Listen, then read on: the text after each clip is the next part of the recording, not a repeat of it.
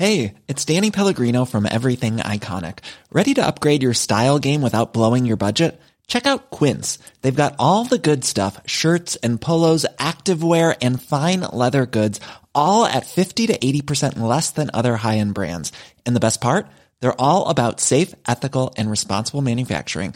Get that luxury vibe without the luxury price tag. Hit up quince.com/upgrade for free shipping and 365-day returns on your next order. That's quince.com/upgrade. Do you know a student getting ready to go to college? Or are you looking at going back to school yourself? The Woodward Hines Education Foundation and the Get to College program help more Mississippians get to and through college to get certificates and degrees that lead to meaningful employment. They offer free college planning advice, including hands-on FAFSA completion assistance through in-person or virtual appointments. Visit gettocollege.org to learn more.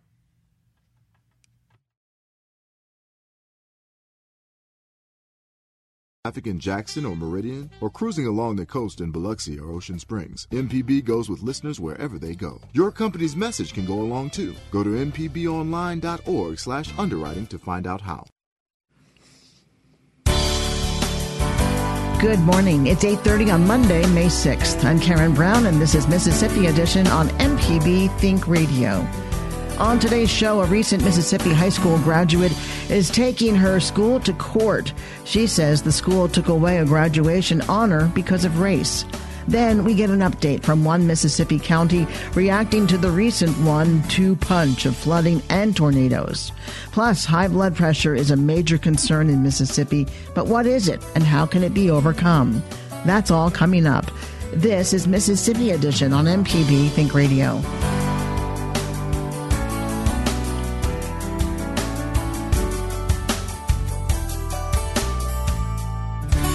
A Mississippi student is suing her high school, alleging they took away her salutatorian title and gave it to a white student. Alicia James attended Cleveland Central High School for her senior year. The school formed after merging two high schools as part of a lengthy desegregation case. James says the school lowered her GPA because it determined some of the courses she took at her old school were of lower quality.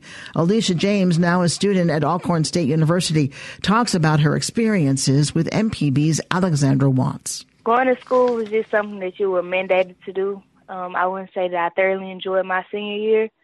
There were good times, but I say that the bad outweighed the good. Combining and coming from the predominantly black school, there wasn't a lot of our traditions that were carried over. Coming into the school year as a class, no matter what school we went to, we all combined and had an open-minded and receptive attitude to new traditions and just doing new things and putting away our old traditions. However, coming to the new school, that's not what happened. Most of the traditions from the predominantly white side of town were kept and ours wasn't. Would you say that when the schools did consolidate, would you say that it was still pretty segregated when people were hanging out, or maybe the classes that people took? As far as hanging out in the classes, I would most definitely say no. Even before we combined, we were still hanging out with each other. Different schools, we were at each other's events. It was never anything against the students and with the students. When you first heard about what was going on with graduation and the quality points, how did you feel? It's an indescribable feeling because it's almost unbelievable to see. You wouldn't even think people would do things like that, to see it just taken away, and for people to even have that mindset, you wouldn't even think that. It's indescribable. It's an indescribable feeling. What if somebody were to say, okay, so you're graduating third in your class instead of second in your class? What does that mean? What did that mean for you? When you know what you should have been, it's like, wow. But now that it's over, it means you got to keep going.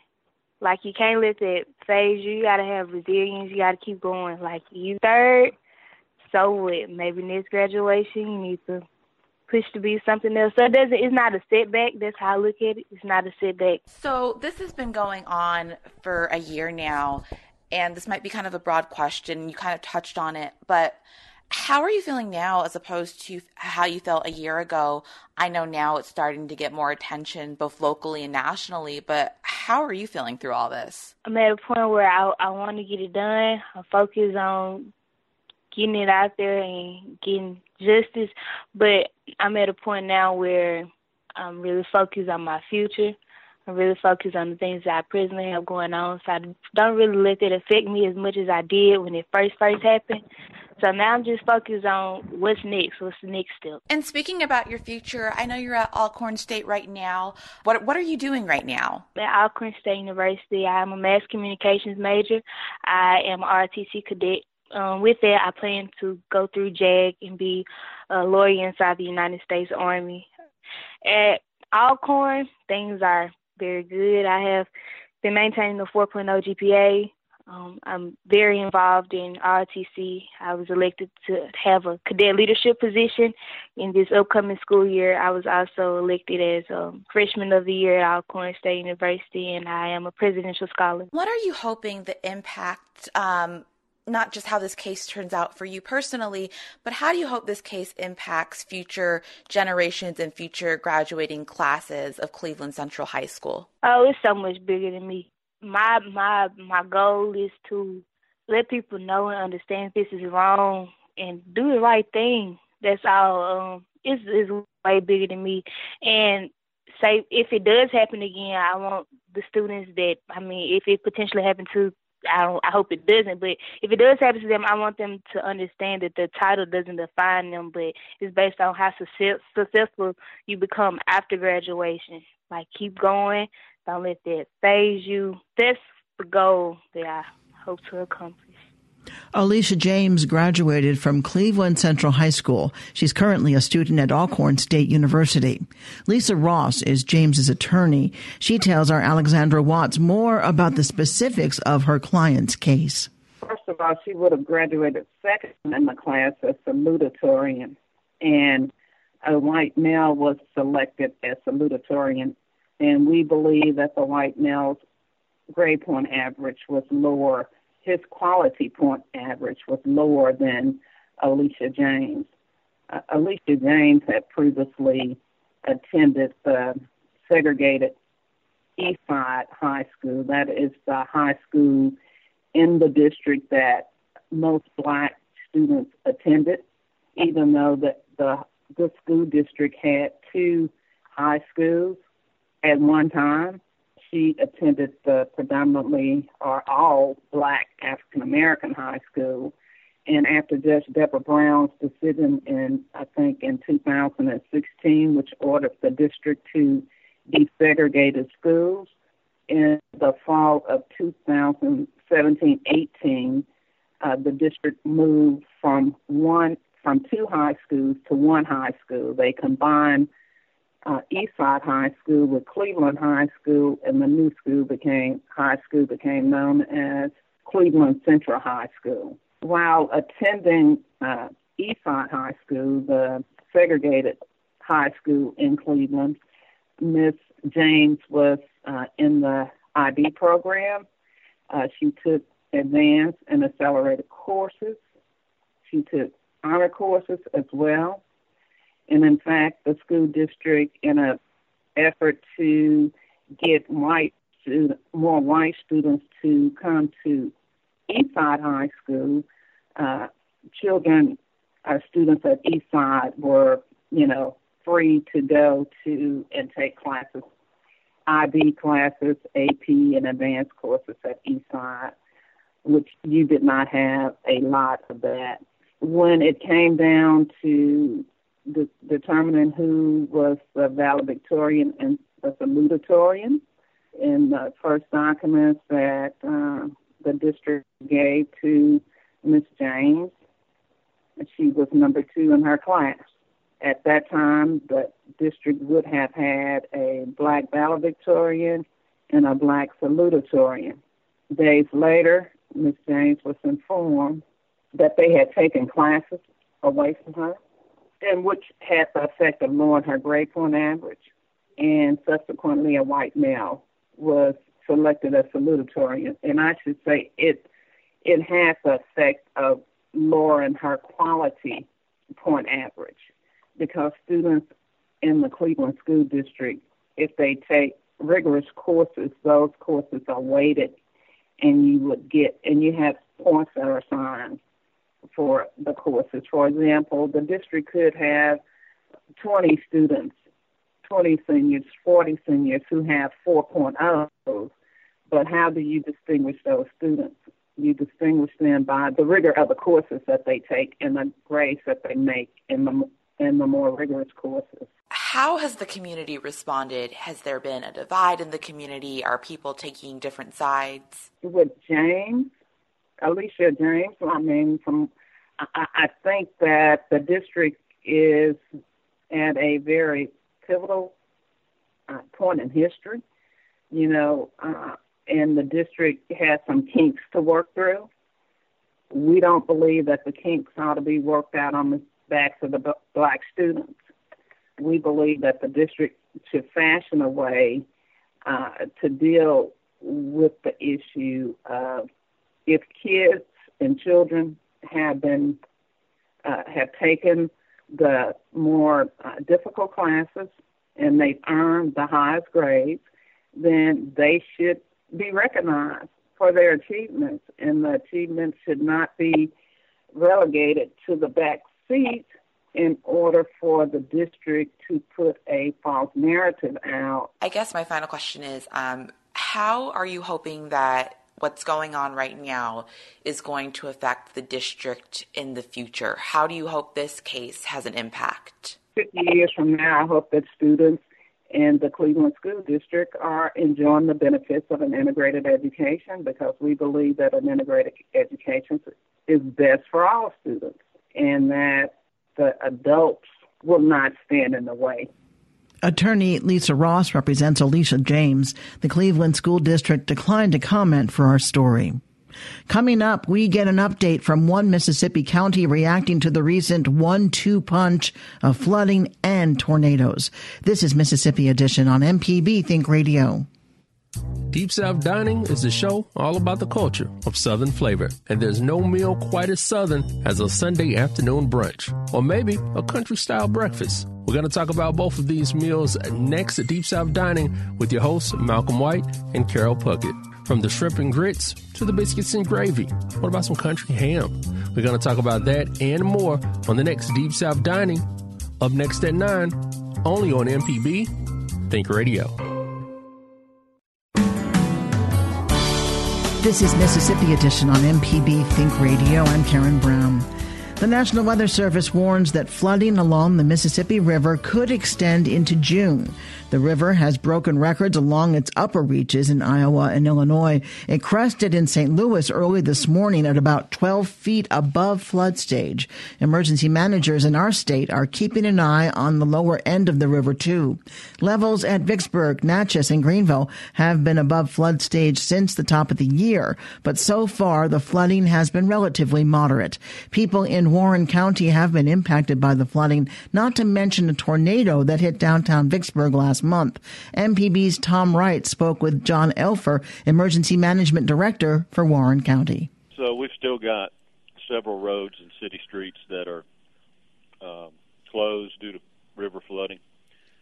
We've got several county roads and state highways also that are closed due to backwater flooding. Primarily, well, they're all north of the what they call the backwater levee, which is a levee system that runs the mainline levee system that the Mississippi Levee Board controls. Runs from about Greenville all the way down to Eagle Lake, and it turns south, and then it goes all the way to Steel Bayou, and then all the way back up into the eastern delta. And so what has happened is, with all of the river flooding that we've had, there was a period of time where the Steel Bayou gates had been closed, which did not allow rainwater to drain out of the delta, and it resulted in about 550,000 acres to flood.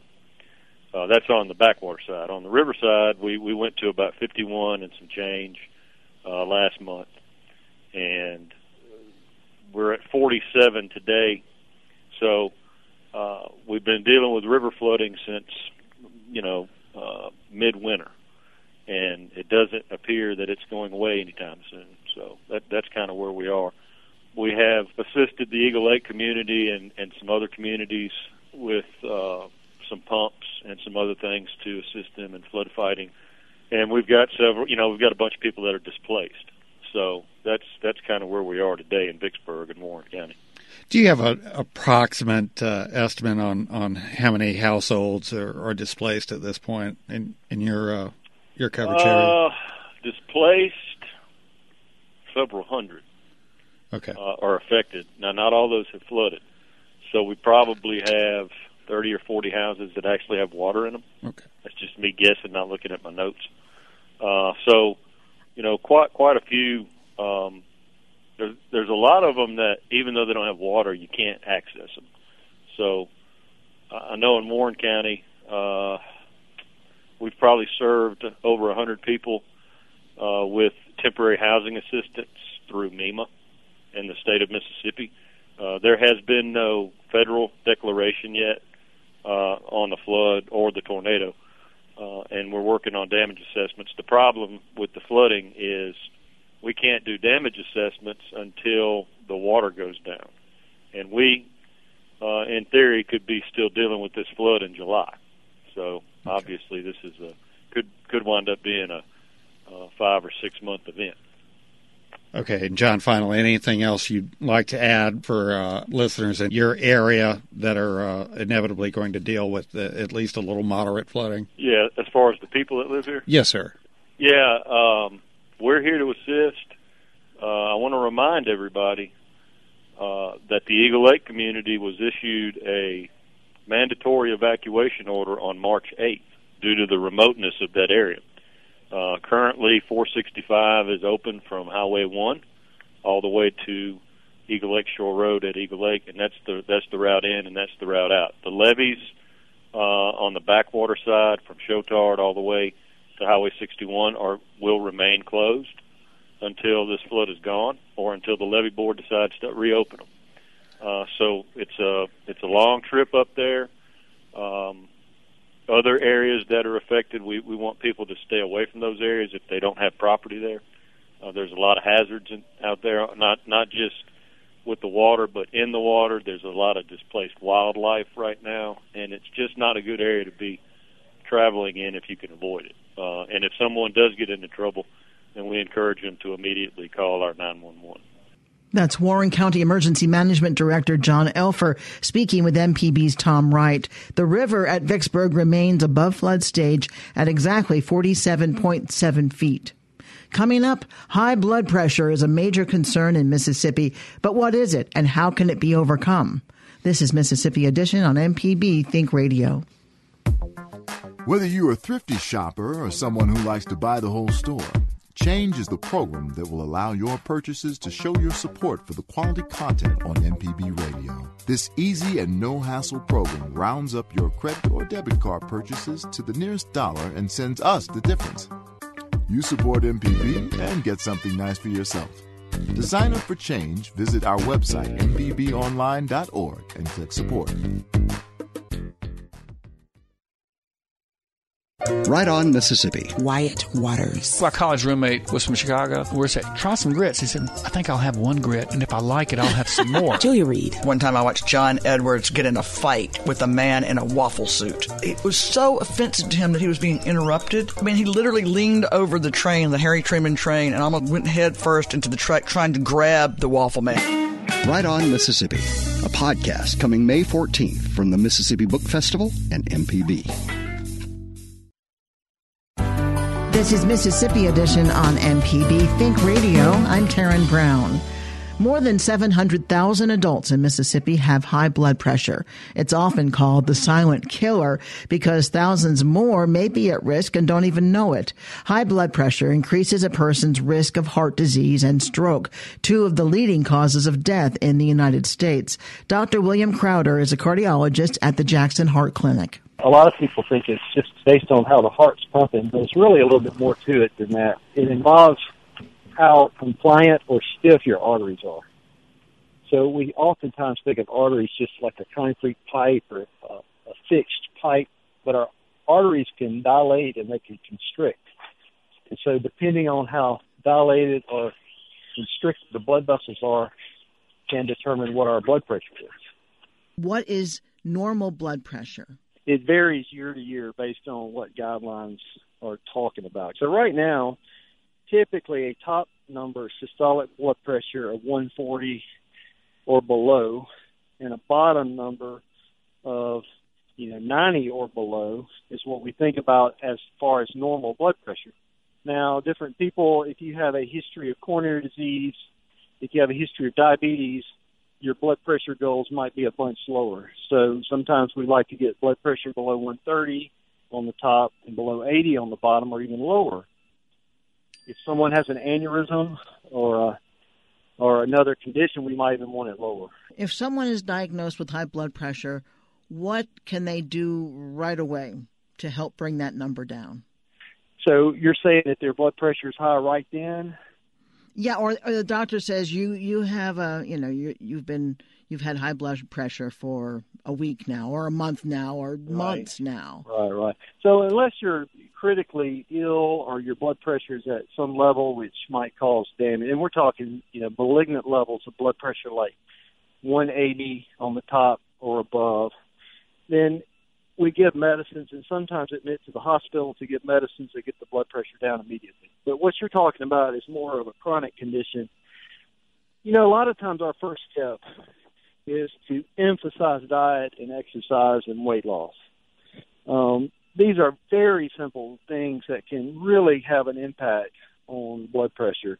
And there have been studies that have shown that just getting 20, if you're an obese patient, if you get weight off, you can get off blood pressure medicine. That's been proven time and time again. It's just sometimes difficult to get patients to be motivated to do that. But usually we start with diet, exercise, lifestyle changing, smoking cessation, limit salt intake. Salt is a big driver of blood pressure issues, especially in Mississippi and the South, where a lot of foods that we use are processed, or a lot of our patients eat fast food, and they're just full of sodium, and that can make blood pressure very difficult to treat. If someone goes on blood pressure medication, how soon before changes start happening? Another great question. Each blood pressure medicine, so there's several different classes of medicine, and they work in lots and lots of different ways. We have medicines that dilate the arteries, and they can go to work within 24 hours. We have medicines that can decrease the contractility of the heart. They go to work very quickly as well. Some of the other medicines are a little longer. They affect different pathways in your body about how they make different chemicals, and it can take a week or two to start seeing a big difference. But again, it depends on the situation that we're treating as to how soon we need to get the blood pressure down. If high blood pressure isn't brought under control, how much does it increase someone's risk of suffering a heart attack or a stroke? Blood pressure by itself can, if it's uncontrolled for a long period of time, have a 2 to 3-fold increased risk of heart attack and stroke. Unfortunately, a lot of patients that we see that have high blood pressure also have high cholesterol. They also have diabetes and the other conditions that go along with kind of an unhealthy lifestyle. And there's some genetics that play into that as well. In patients that have blood pressure, cholesterol, and diabetes that smoke, there can be a 4 to 5-fold risk of increase for stroke and heart attack. It's all additive, if that makes sense. It works in synergy. Any other recommendations for our listeners? Don't get frustrated if 1 or 2 medicines are not working. There have been studies that show that a lot of patients with essential hypertension are going to need 3 and sometimes 4 medicines to get their blood pressure under control. So don't get frustrated if they start a medicine and it's not working to get their blood pressure at goal. The second thing is I can't overestimate the importance of diet and exercise. And it's such it's a gratifying feeling to see a patient that's really taken a lot of time and effort, lost weight, and see their blood pressure coming down, and they can start to get off of all those medicines. Dr. William Crowder is a cardiologist with the Jackson Heart Clinic. Thank you very much, Dr. Crowder. Yes, ma'am. Thank you. I enjoy talking to you. Stay tuned to MPB Think Radio for a full slate of Mississippi-based programs all morning long. Coming up at 9 o'clock, it's Deep South Dining. Then at 10, it's Now You're Talking with Marshall Ramsey. And at 11, stay tuned for Southern Remedy, Healthy and Fit. Did you miss part of the show today? Find past episodes of this and other Think Radio programs online by visiting mpbonline.org. You can also download the MPB Public Media app from the Apple or Google Play stores, or you can subscribe to Mississippi Edition in your favorite podcasting app. I'm Karen Brown. Join us again tomorrow morning at 8:30 for the next Mississippi Edition, only on MPB Think Radio.